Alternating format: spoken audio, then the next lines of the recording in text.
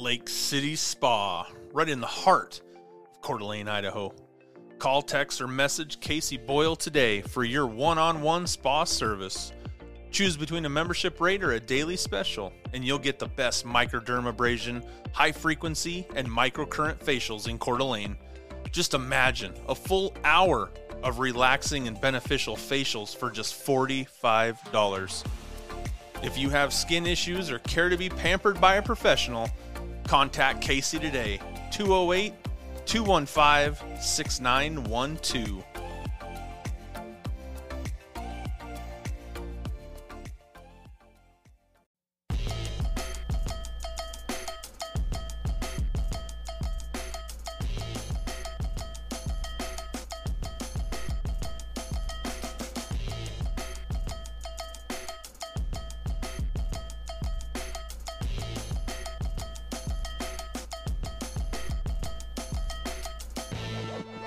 It's a little extra Lambo.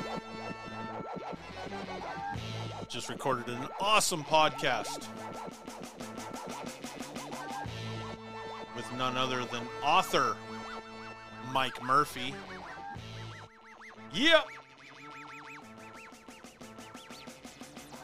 If you remember back to the Hotcast One radio podcast, Albert and we recorded with Mike Murphey. It was a 2-part series that was more informative than I would have ever imagined.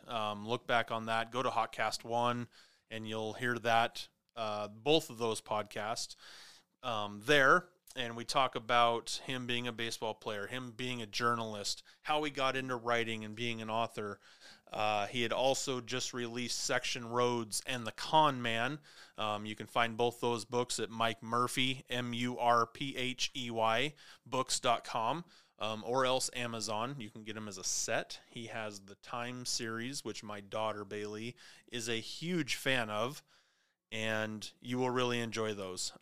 He talks about those books at the end of the podcast, but we talk about his new book that has just come out. He's going to have a book signing on September 9th, and his information is all on his Facebook page, or else the Mike Murphy Books, MikeMurphyBooks.com.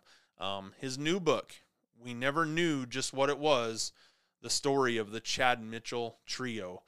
This is a book that was inspired from Mike's youth. This is a group that 2 of the guys were from Gonzaga, right here in Spokane, Washington, that were a part of the Glee Club, and they formed a group.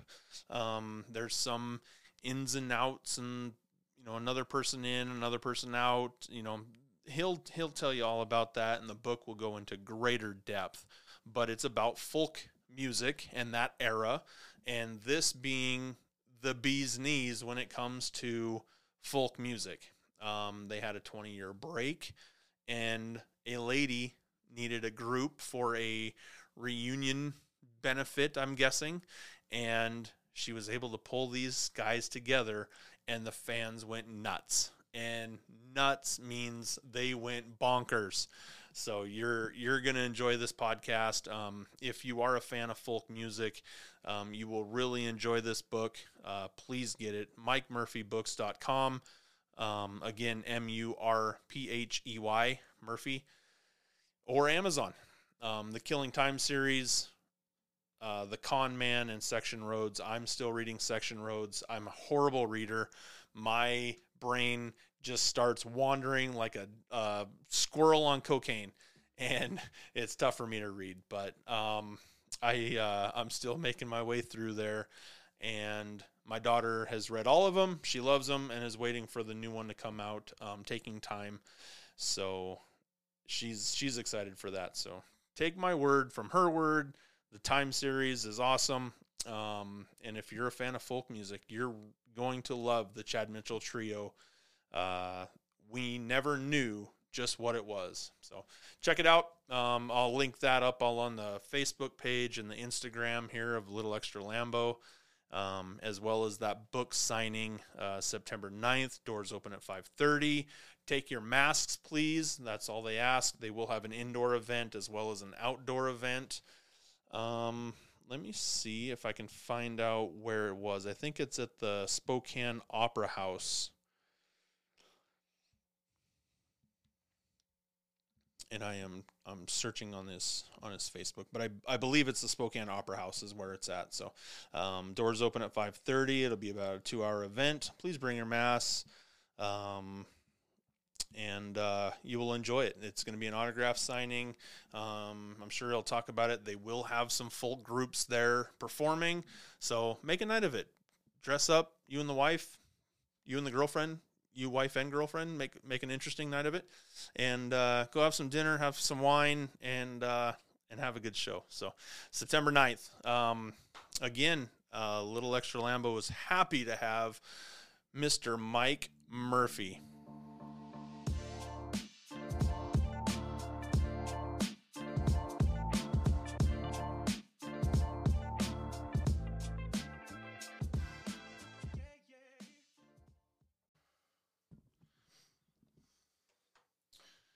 Okay, your mic is good. My mic is good. Okay.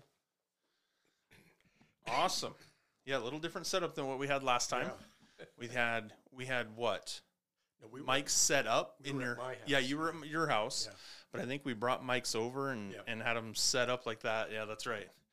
Yeah, this is a lot better setup and a lot more expensive than the last time we had spoke. So, we're sitting here with Mike Murphey.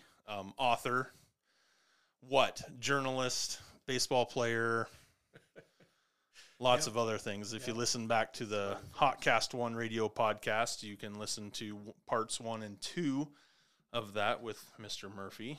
And you have another new book out. I do. Tell us about the book. The name of the book is We Never Knew Just What It Was, the story of the Chad Mitchell Trio. The Chad Mitchell Trio was one of many groups to emerge right at the start of the folk music era in the late 50s and early 60s. And two of their members basically came from Gonzaga, Mike Koblich and Chad Mitchell. And so they have long-standing ties to Spokane. And the interesting thing about their story, well, there are several interesting things that made me want to write the book, but I think the main thing is they were vocally, harmonically better than anybody else on the folk scene, anyone. Musically, no one could touch them, especially early in the folk music era. But they didn't have the commercial success that most of the other, or a number of the other groups like Peter, Paul, and Mary or people like that had, because of the material they chose. They sang a lot of satirical stuff, political stuff, things very much related to the emerging social conscience movement that was the 60s. And I grew up in the 60s. I graduated from high school in 1969, and you mentioned my passions, writing and baseball. My other passion is music. And these guys, my story, my relationship to them is like literally thousands of other people my age who grew up in small conservative communities, kind of isolated from a broader culture. And listening to their music and the things that they sang about and talked about fit right in with the 60s and shaped a lot of my values, social and political values that have stayed with me most of my life. And I probably heard them first when I was in the 7th or 8th grade. And some of their music, when I was that young, I didn't really completely understand the nuances. But as I got older, I did. And again, it's the same story. There are literally thousands of people just like me. These guys helped change the way they thought, made them aware of things, inspired people to go out and learn to play the guitar and form folk trios so we could sing their music and all that sort of thing. And so when I came to Spokane in 1982, one of the first things I found out was that Mike Koblich lived here. And he was, in fact, the director of entertainment facilities for Spokane. That means he booked the Opera House and the Coliseum and all the other venues like that. He was also real big in, he was originally hired to be the entertainment director for Expo 74. And as a result of that, he had a huge influence on That's a huge project. Expo 74 and on its effect on the city. So he's a huge part of Spokane history and culture. And so at that time, it happened at a time I was writing a column in the Chronicle, for the Chronicle, and he was someone I wanted to talk to. So I sought him out and did a column, and we got to know each other a little that way. And then in the early 90s, Chad Mitchell moved back to Spokane. So I had an idea of doing a freelance magazine piece, trying to sell a freelance magazine piece about the Chad Mitchell Trio and this theme that I talked about, the fact that they were better than anyone, but because the radio stations and television wouldn't allow them to perform or play their most popular songs. Because it was too controversial? Too controversial. Okay. It limited their exposure. Now, where they were huge was on college campuses. They toured college campuses all over through the 60s. That I can believe, yes. And they were very popular. And so that generation understands their music and knows how good they are. Now, people who were a little older, who didn't, just watch TV and saw them on Ed Sullivan or Dinah Shore or all that, thought they were these, just nice, clean-cut boys who sang traditional folk songs. And they did that, and they did it very well. But that wasn't the meat of what they were all about. What brought them together in the first place? That's the crux of this book. Without giving away too much of the book. No. It is what brought them together and what tore them apart. They were both members of the Gonzaga Men's Glee Club. In the 50s, the Gonzaga, and 40s, the Gonzaga Men's Glee Club was bigger than any sport Gonzaga hosted. And that's crazy to think about today, with basketball. It is. But I mean, they were. It was not a scholarship thing. It was just the amateur kids got, and they had a director named Lyle Moore, who was a real taskmaster, but he was really good. And the Gonzaga Men's Glee Club sang on the Ed Sullivan Show, and they and things like that. They toured, and they were really good. Well, Mike and Chad were both members, and they had a campus days type of event weekend where all the different clubs had a booth and had to have something, and that they did, or to show something about their club. So Lyle Moore told Mike and Chad, "I want you guys to do the booth and sing." So they got a third guy and a guitar player, and that was coincided with the emergence of Tom Dooley. In '58, the Kingston Trio recorded Tom Dooley. Before Tom Dooley, the general public cared nothing about folk music, didn't know much about it. It was an obscure sort of thing, still very important in American history, but it wasn't at all popular. And that was the big band swing. Well, it was the swing. emergence. It was the emergence of rock and roll. It was a really nice, polite type of rock music. It was that evolution from the big band sound to the small group sound, which eventually became the Beatles. But it was also pretty boring. Okay. I mean, the music was nice, but they didn't say anything, And So Tom Dooley caught the whole industry by surprise. They sold millions of records, and all of a sudden, every record company in America was looking for folk singers. So anyway, they did that, and they sang some Kingston Trio stuff, Tom Dooley, and a couple other things at this booth. Well, there was a lay priest who heard them, and he was just blown away by them. And he started booking them to local things. Job's Daughter Convention, the basement of the Davenport, they had a big nightclub there, and, just little things around here, and they were playing for beer money. And the summer of 1959, the priest had to go to New York City to undergo chaplain training at a place outside New York, and from Gonzaga. From Gonzaga, and they were the government was paying his way and all that, and so he told Mike and Chad, and that time a third guy was singing with him named Mike Pugh. He said, "Look, why don't you guys come with me, and we'll go to New York, and we'll get you a recording contract."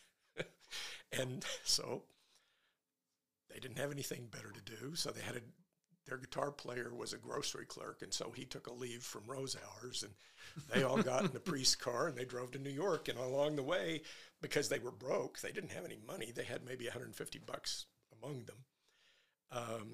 The priest would, at each place they stopped, would hustle someplace for them to play. Okay.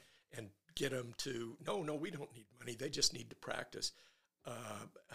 If you could get them dinner, and then the people would just eat it up, and, there'd be some donations, or somebody'd say, "Hey, I have a motel, you can stay here tonight," something. And so they'd go on their way. And a part of the priest's sale was, these guys are going to New York to play on, to be on the Ed Sullivan Show, which... That was a lie. Yeah, it was a lie. Do some rosaries. But it got them there, and without too much of the details in the book, 2 weeks after they got to New York, they had a record contract. And again, it's just because they were so good. They were great choral singers. They understood harmony. They understood blend. And early in the folk music era, there was a huge argument about folk music purists. The hardcore folk music people hated the folk music era, the emergence of it, because for them, in order for something to be genuinely called a folk song, it had to, originate someplace back in history in Ireland or England or the Appalachians or someplace like that. It had to originate there, and either the singer had to either experience the event him or herself or be of a direct lineage from someone who was. So, but those songs were hard to listen to. I mean, they were long and boring and had these nonsense lyrics and stuff. Yeah. So Kingston Trio came along. They adapted the story of a guy named Tom Doodah, which they made Tom Dooley. And I was interested to find out that song, the original one, was part of a genre called Appalachian Lover Murder Ballads. So there must have been a whole lot of Appalachian lovers get murdered. Interesting. But anyway, so the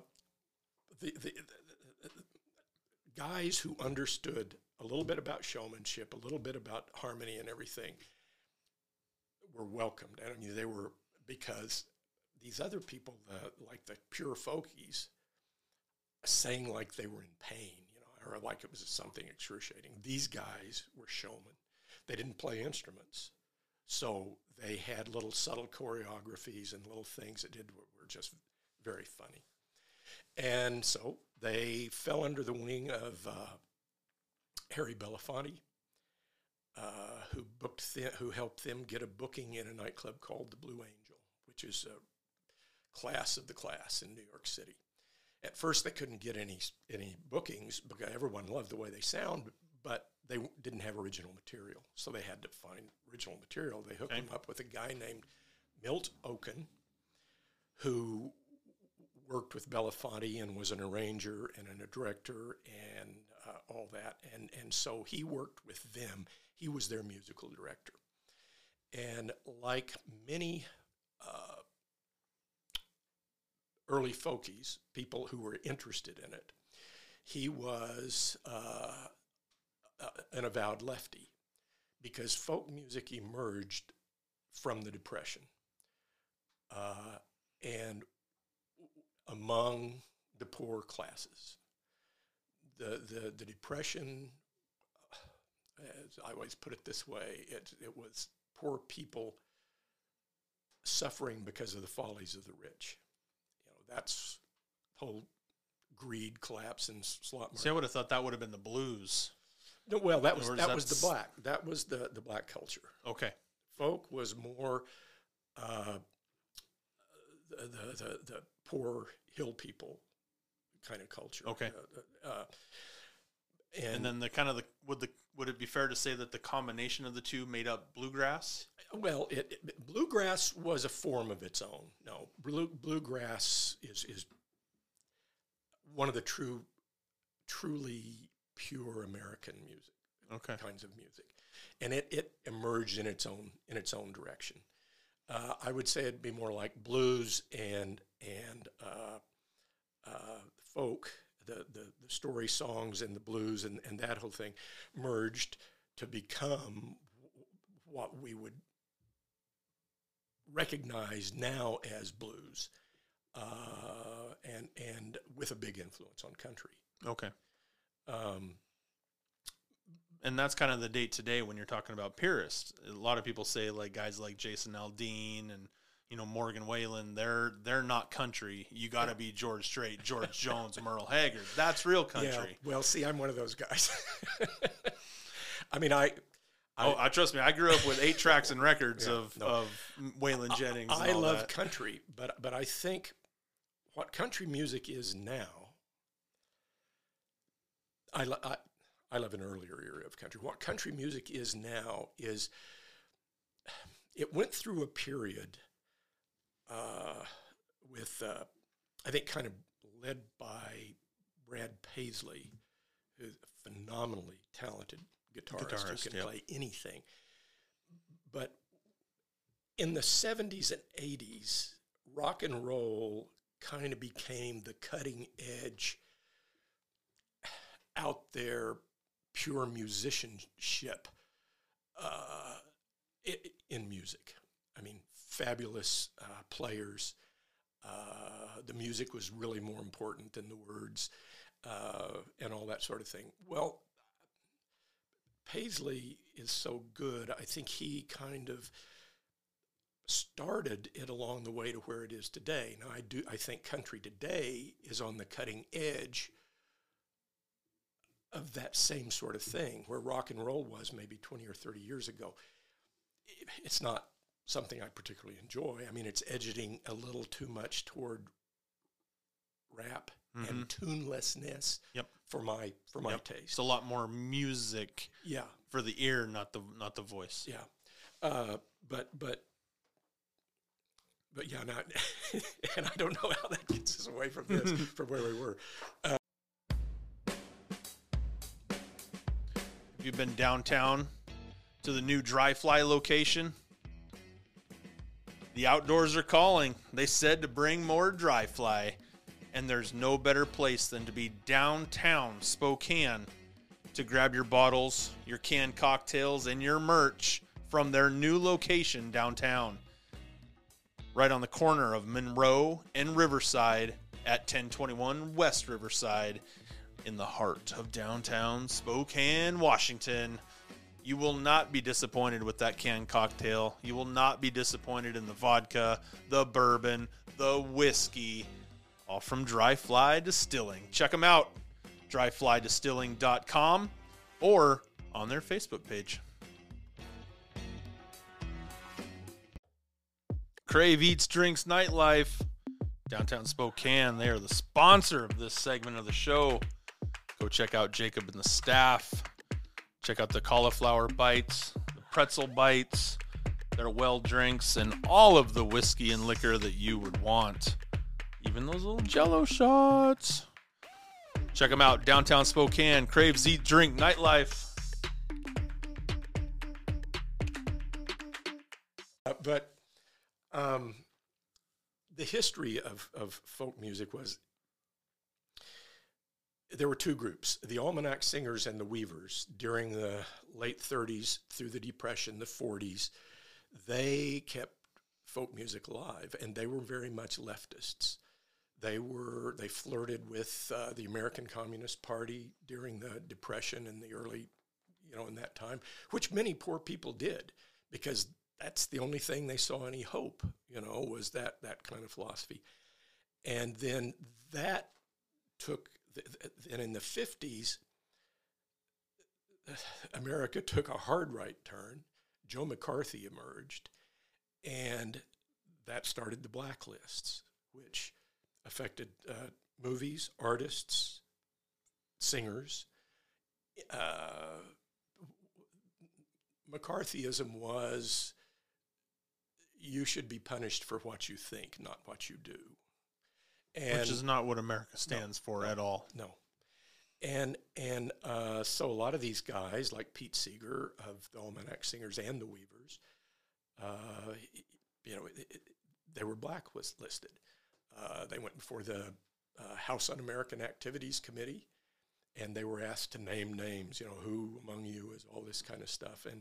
And Seeger was one of the few who, most people just took the fifth, because they could do that and skate. He wouldn't. He said, you don't have any right to ask me that question, but I'll be glad to sing you a song. And he was convicted of 10 counts of contempt of Congress and would have served 10 years in prison if he hadn't been pardoned later. But anyway, that was where folk music, more than any other music, is bound up in that part of American history, because it wasn't just pretty songs, because it said stuff. And a lot of people didn't like what it said, a lot of it, the establishment at that time. And that's what attracted it to me, a kid in the 60s. I like songs about, making fun of Richard Nixon and Barry Goldwater and speaking out against racism and ridiculing, some of the hardcore racists in the South in government and things like that. But also they, said a lot of, talked about, sang about a lot of other stuff. So anyway, this 50s revival of the folk music and what is the folk music era came along. And it lasted. It was in a tailspin by 65. From 59 to 65, folk was at its peak. Then the Beatles came to the Ed Sullivan Show in 64 and basically changed everything. But then in the folk era hung on until 67. And after that, the only two groups with any relevance, and by this time they had both evolved a long way from folk, from pure folk. What they did before was Peter, Paul, and Mary, and to a little extent the Kingston Trio. But the crux of the book is the relationship between these two guys, these two Spokane guys, Mike Koblich and Chad Mitchell. They didn't know each other when they got thrown together on this thing. They knew that they really sung well together. They liked that. They liked all that about it. But within a couple of years, they found out they were polar opposites, two polar opposite people. And for a number of reasons, they just really became estranged. The one thing that they were angry with each other. They didn't spend time with each other when they didn't have to. But the thing that they never compromised on was the music. They still loved the rehearsals. They had these very creative rehearsals. They didn't write anything down. They worked out all these complex harmonies just in these rehearsal sessions, and then they took them to the stage.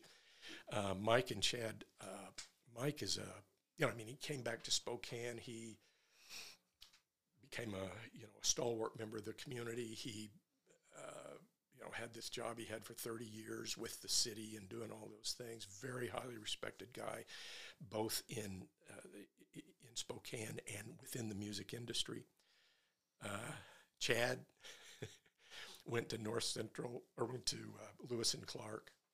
He was the state 880 champion in his senior year in high school. He was the golden boy. He was the guy who could sing. He was the athlete. He had the prettiest girlfriend. He had all those things.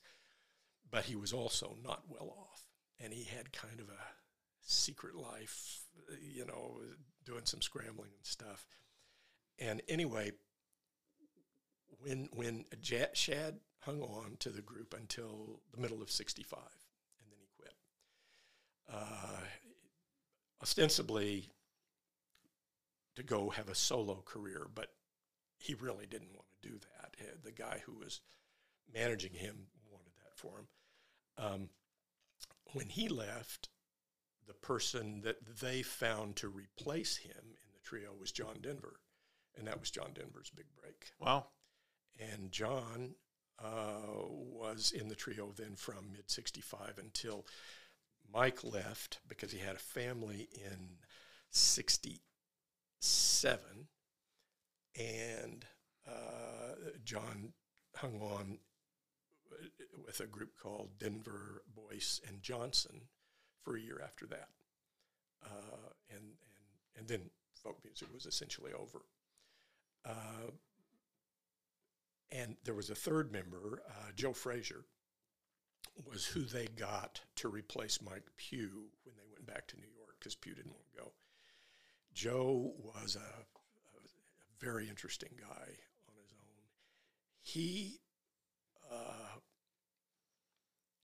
He had a rough, hard scrabble childhood in a coal town on the East Coast, so he knew all about unions and he knew all about all that stuff, and he was a real leftist for that, and he came into the trio, great voice, fit very well, but by the time John Denver came on, he was into some substance abuse stuff and started missed a couple performances, and so Mike and John fired him. And he went away, and he has some lost years, but he ended up in Key West, Florida, in the company of Tennessee Williams and James Herlihy, who at the time were members of the emerging gay intelligentsia in America. Williams, of course, was one of America's greatest playwrights. Herlihy, at the time Joe was there, was at the top of his game. He wrote Midnight Cowboy, which had, the screenplay won an Oscar right around then and everything. But so here's Joe, who had always had sexual identity issues, hanging around with these two kind of hedonistic guys who have serious drug and alcohol problems of their own, as many creative people do, and they somehow convinced him that helped him find his faith again, and they pulled some strings and got him into the Yale Divinity School, where he emerged a couple of years later as a gay Episcopal priest. And so you got these three guys, and they've had this bad parting. And so, and the book talks about Chad as opposed to Mike. Mike went and became an upright member of the community. Chad went to Mexico and tried his hand at smuggling marijuana. Okay. And ended up in a federal prison for a few months. But anyway, you've got these real disparate stories, and Joe's off here with, Sounds like there's a bunch of different stories all around. And then in the 80s, there came the folk music revival era, the reunion era, where they started getting these guys, hey, come back together, let's do some folk concerts and all that. Well, the one group that everybody agreed would never be together again was the Chad Mitchell Trio, because the parting of all the three of them was just too much. So in 86, there was a guy in Washington, D.C. named Dick Seri who was known among the folk community, the old folkies, for keeping it alive. He had a radio show in Washington, D.C., and he would keep getting these acts on and keep them before the public, and somehow, and he'd do these big concerts. Well, there was a 25th reunion concert that they were arranging, and a woman named Doris Justice worked for him, and he told her, well, it wouldn't look right for me to do this, to have my own celebration, to arrange my own celebration concert, so you do it and get the acts together. Well, so she hoped she could get one of them to come and sing. She called Joe, and Joe said, oh, I'd love to be there. I'd be there. She tracked him down because he was a priest, and she went through the church and found him. But he had no idea where Mike or Chad were. And so she knew a member of the Brothers Four. The Brothers Four originated at the University of Washington. And she knew one of those guys was back in Seattle. And so she called him and said, did I hear that Mike Kobluck was in Washington someplace? And he said, yeah, you want his number? So she called Mike, and then she had heard from someone where Chad was, and she called him, and basically she told both of them, he said he would if you will. So they agreed, and they got this big concert up, and so she told the guy, Dick Seri, that he told her, it's getting too big, you got too many acts, this is going to go too long, you got to cut some things out. And she said, well, I've got a surprise group, and I'm going to give them a half an hour.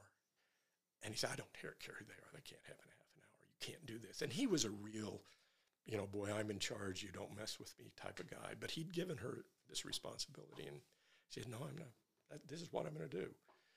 And he got very angry with her. And because he didn't believe, or he didn't know who it was. No, he thought it was Peter, Paul, and Mary. He said, I hear Peter, Paul, and Mary all the time. I know they're your surprise group. And in fact, a couple of days before the concert, they were doing an interview with Peter and Mary about some different thing. And Seri said to Mary, he said, well, I know you guys are the surprise group, and that she's going to give you half an hour, but I don't think. And so Mary picked right up on it, and she just said, oh, please, Dick, don't tell anyone. Let's keep the surprise good. Well, so she snuck them into town, and here's these three guys. She put them up at her house, and they're musicians. She brought their two string musicians in, and so they're all sitting there. They haven't spoken in 20 years, haven't seen each other spoken in 20 years. And they're sitting around, and it's kind of awkward. And she says, well, I don't suppose you guys remember the harmonies to Four Strong Winds. And the musicians got out their instruments, and they sang, and it was like they'd never been apart. Wow. They were still as good. I mean, well, everyone else. It's amazing chemistry. And so then she had to keep it quiet, keep them in hiding so she wouldn't spoil the surprise. And she had a bunch of disasters that are funny that almost did it. But their first kind of hit was a song called Lizzie Borden. And it's a song about, Lizzie Borden took an axe and gave her father 40 whacks. And it was about the axe murderers in Massachusetts. Okay. And it was one of the first things that they ever did. And the first big song led them down the path they went on. And Joe always did the poem at the first. Lizzie Borden took an axe and gave her father 40 whacks. And when she saw what she had done, she gave her mother 41. And so that's dark. Yeah, that's dark, but it's making light. Curtains open on a stage, and there's another curtain behind it. You can't see anything. And then out of Joe's voice, comes Lizzie Borden took an axe, and they went crazy. Everybody went crazy and loved what they did. And that sparked kind of a reunion era. And They sang for another 30 years. They don't sing anymore. They're in their mid-80s. But then, and again, another funny coincidence is in this town of however population it is, they live 2 blocks apart, which they didn't plan. Okay. When Chad moved back, he bought a house. He's driving down the street one day, looks over in the yard and sees Mike, and Why are you stalking me? what are you doing here? I live here. How long have you lived here? Since 1969? So it's been a fascinating exercise in getting to know them and their differences. And, you know, they're still not always comfortable with each other. But, you know, I interviewed Tom Paxton for this. I don't know if you know who Tom Paxton is, but he's one of the great songwriters of the folk era, and even now continues now. I mean, you can't name a group in the 60s, 70s, 80s that didn't do some of his songs. But he told me, you know, he said, you know, sometimes the only thing 2 people have in common is, you know, that talent, and they're crazy if they don't use it. And the name of the book, We Never Knew Just What It Was, is based on a Tom Paxton song, which the book is built around. And it was a song called The Marvelous Toy. And it's a song about a father who passes along a toy to his son. And the chorus goes, I never knew just what it was, and I guess I never will. And that was as close to anything as those guys had having a genuine hit. And the idea behind the title is that we never knew just what it was. And I'm not talking about us. I'm talking about them.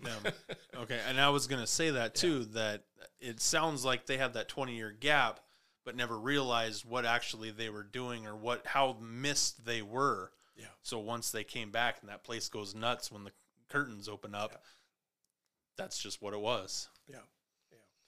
So anyway, that's the book. There's lots of fun stories in it. There's lots of some things I think that Mike is not entirely comfortable with concerning Chad's history, but you know, they each get to tell their own story. And the wonderful thing about it is for the past 3 years, I've been able to re-immerse myself into the music of my youth and really remember how great it was and how good these guys were and what kind of impact they had on a whole generation. What was one thing that really surprised you about the group? Probably that they weren't buddies. You know, as fans, either of athletes or performers or musicians, you know, we kind of idealize them and want them to be big buddies and really like each other. You know, we want them to be who we think they should be. And, I mean, they're both great people, but separately, you know, there's and that's the ironic thing is, as much as they might want to go their own way throughout this life, you know, now that's this thing with them, it stretches from 1959 to today,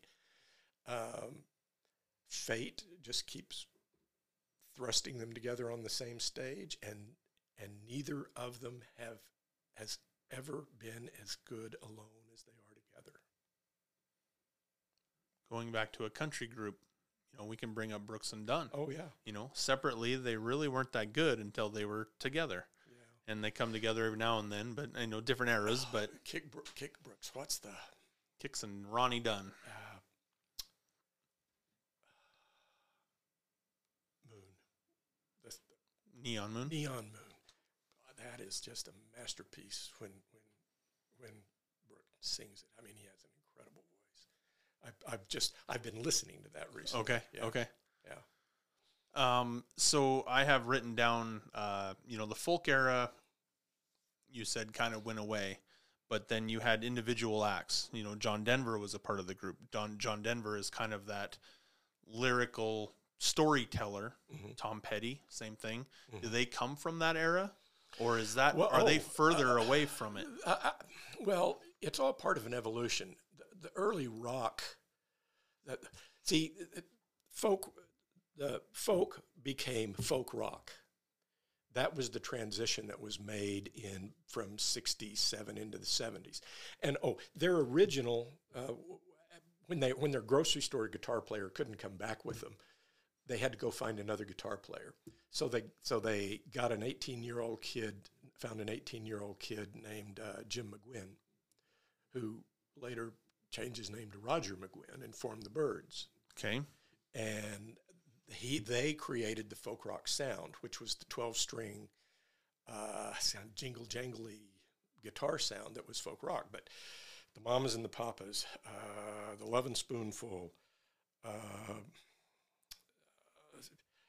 all the folk rock, or you'd consider rock groups of the 60s and early 70s, emerged from the folk era. They were all folkies at first, and then they followed that trend to folk rock, which was the Byrds and tons of other groups. It was the music without the message, pretty much. And where can we find your book at? Well, as of tomorrow, it'll be on sale at Auntie's. And it's also will be on sale. It's also now on sale on Amazon. And I will mention that on September 9th, just pulling it up, we are doing kind of the celebration of the book's publication at Spokane Opera House. And that's going to be fun. We're going to have a big crowd, and have some really interesting musicians show up.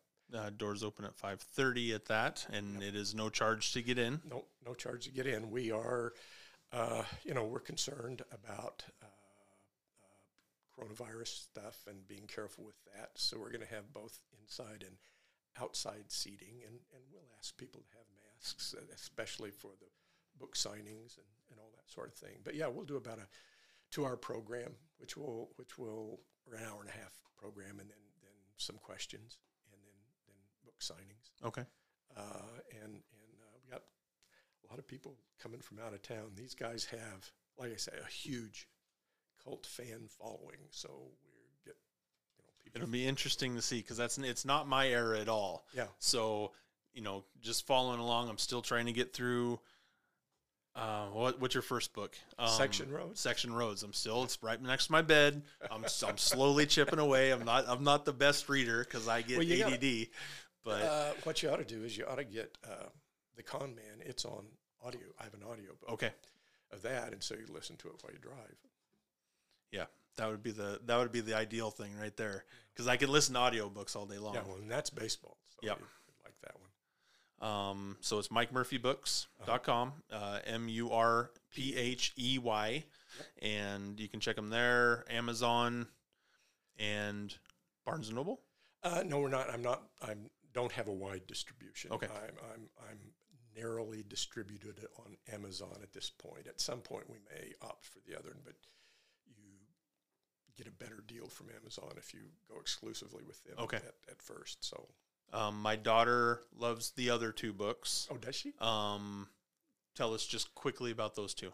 Well, there's Taking Time, Wasting Time, and now the third one is out. It's Killing Time, and it's my Physics, Lust, and Greed series. It's humorous time travel, science fiction, in the vein of Douglas Adams' Hitchhiker's Guide, and or Christopher Moore or Tom Robbins.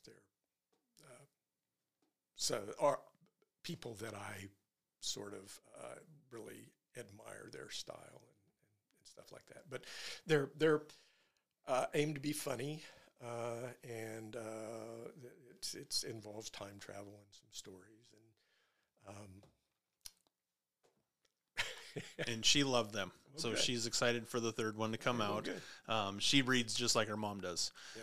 Page, page, page, page, and she can fly through a book in a couple great. days. I'm jealous of her and her ability to do that. I'm glad to hear that. So you've got a fan with her, and I'm slowly making my way through through my books. So pleasure to have you on. I know you got another engagement to get to. Yeah, we got a baseball game. We got a game to get to. So old man, I got to go get ready.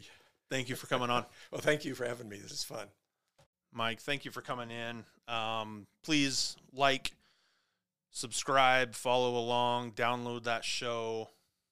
It helps us all with that promotion, helps us with the sponsors, helps us with keeping the track of the numbers. So follow along, download that show if you would, please.